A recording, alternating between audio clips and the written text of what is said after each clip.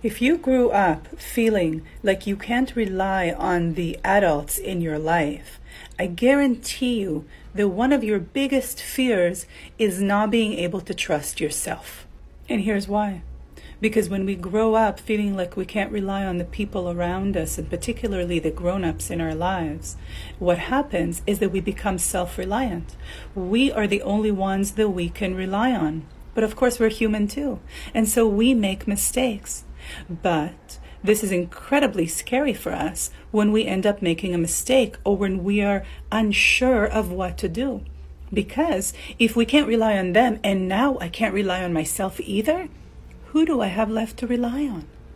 What I might do to protect myself from that is not allow myself to make any mistakes. Always be in control. Always be in the know. Because if I make a mistake, if I'm not sure of what to do, that's so scary. Recognizing where these protective strategies come from, that they come from an old experience of not being able to trust or rely on the grown-ups in my life, is huge. That's a huge step forward. Short Cast Club